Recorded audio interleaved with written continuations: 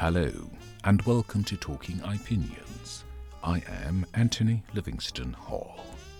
Today I am talking about the stink Volodymyr Zelensky made at this week's NATO summit in Vilnius, Lithuania.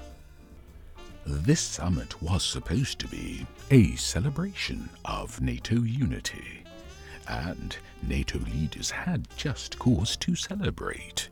After all, Vladimir Putin hoped his genocidal invasion of Ukraine would crack and perhaps even split up the alliance. Instead, his invasion increased solidarity among existing members and moved 3 countries bordering Russia to apply for NATO membership. Those 3 countries are Finland, Sweden, and of course Ukraine itself.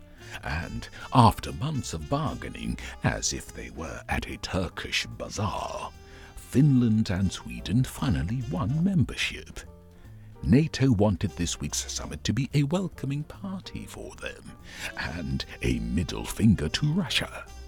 But Ukraine ended up being the proverbial skunk at their garden party.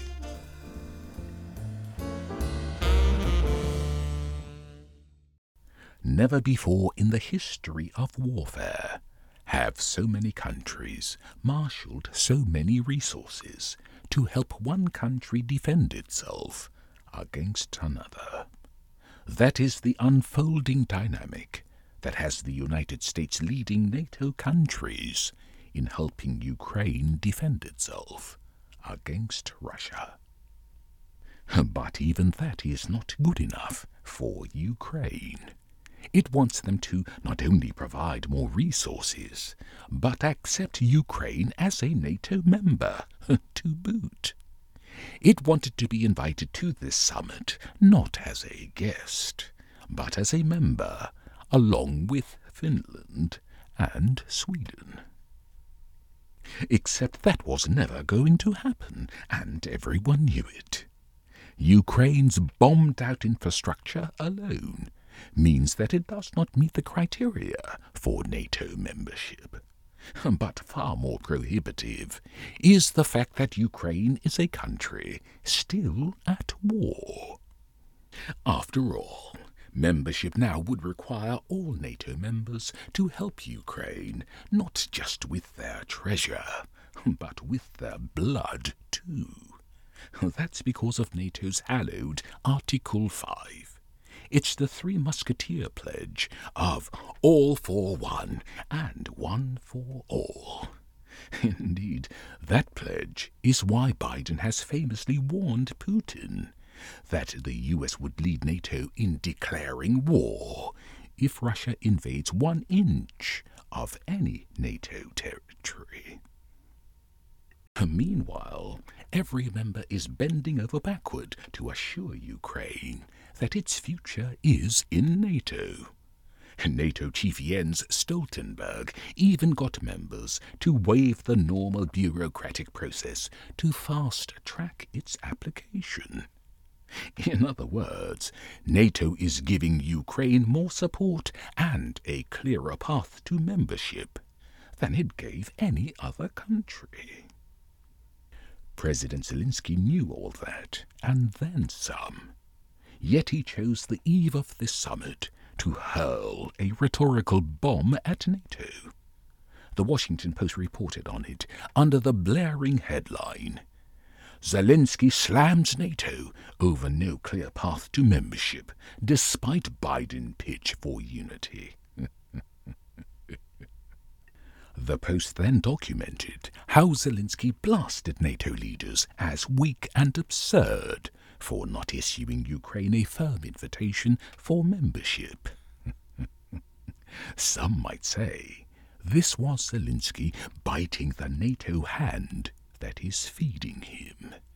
Others might say this was Zelensky venting the natural and understandable frustrations of a leader whose country Russia has been bombing with relative impunity for over 500 days. Except that Zelensky's lack of diplomatic tact is far more calculating, cynical, and presumptuous. The short explanation is that Zelensky is treating NATO leaders the way Trump treats Republican leaders. And that treatment holds, that hurling insults is the best way to win friends and influence people. That's plainly absurd, of course. Yet there is no denying the success Trump and Zelensky have had. Trump's record of success speaks for itself.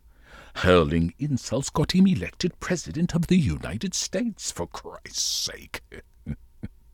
And I need only cite the fact that Biden is finally sending Ukraine F-16 fighter jets to convey Zelensky's success. After all, this was just the latest in a long series of concessions on supplying weapons that Zelensky's Trumpian tactic has forced Biden to make. Except that the endearing thanks Zelensky gives every time he gets his way makes Biden look more like a battered spouse than the leader of the free world.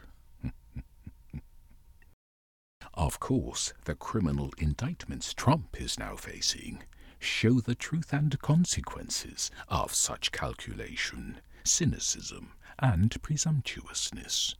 Zelensky would do well to take heed and temper his tactic accordingly. But I fear he won't. Indeed, nobody should have been surprised by his behavior this week, because Zelensky has been behaving like this since the war began. Just to clarify, though, I support his efforts to garner support for Ukraine. In fact, you'd be hard-pressed to find a commentator who has been more supportive. To attest to this fact, I need only cite the title to one of the many commentaries I've published in support of Ukraine, namely, Biden's dithering over sending weapons to Ukraine will be the biggest blunder of this war, on December 14, 2022.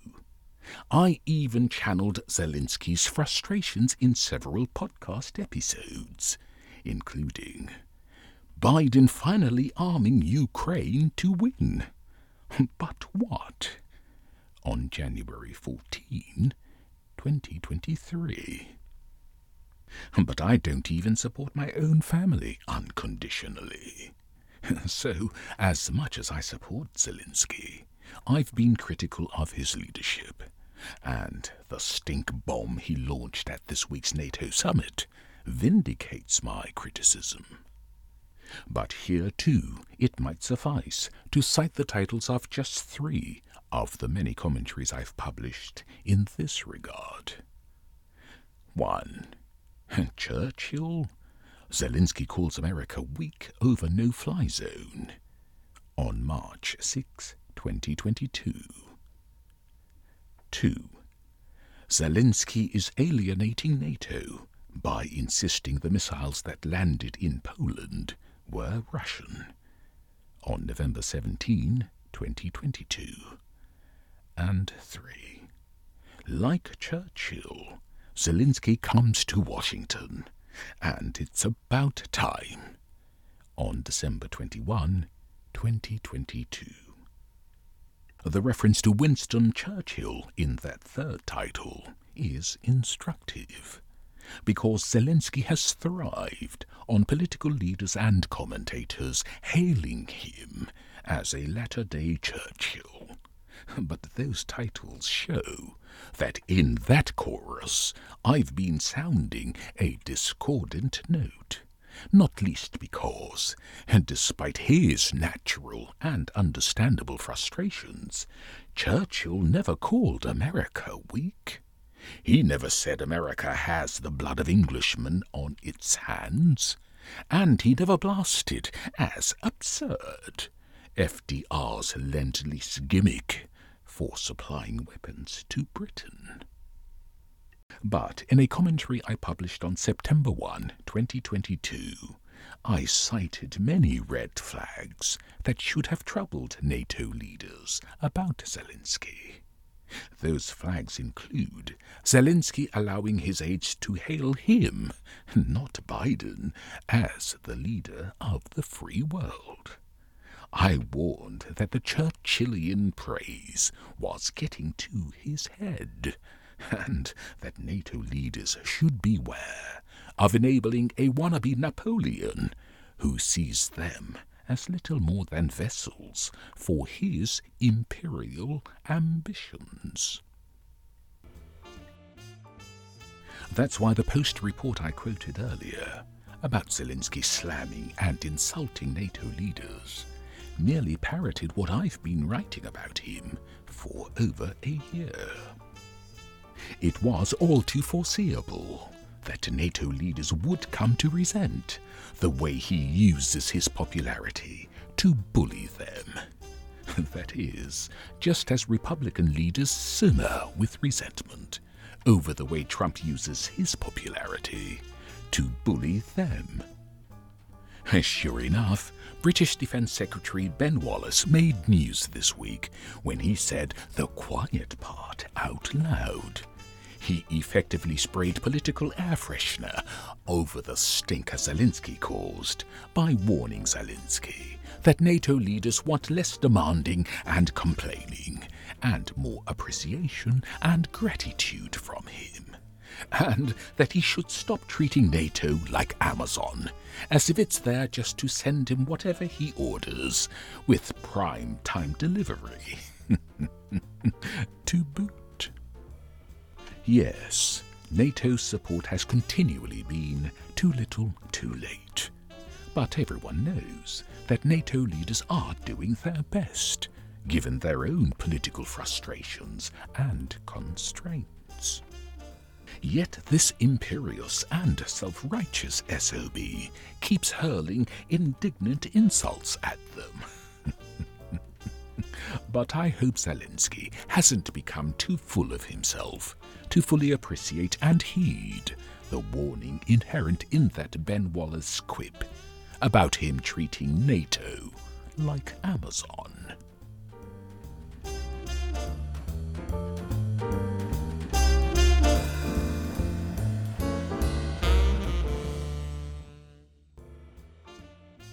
That's it. Subscribe for free wherever you listen to your podcasts. And for thought-provoking commentaries, often laced with humor, I invite you to visit my blog at www.ipinionsj.com. Thank you for listening, and until the next Talking Opinions, goodbye.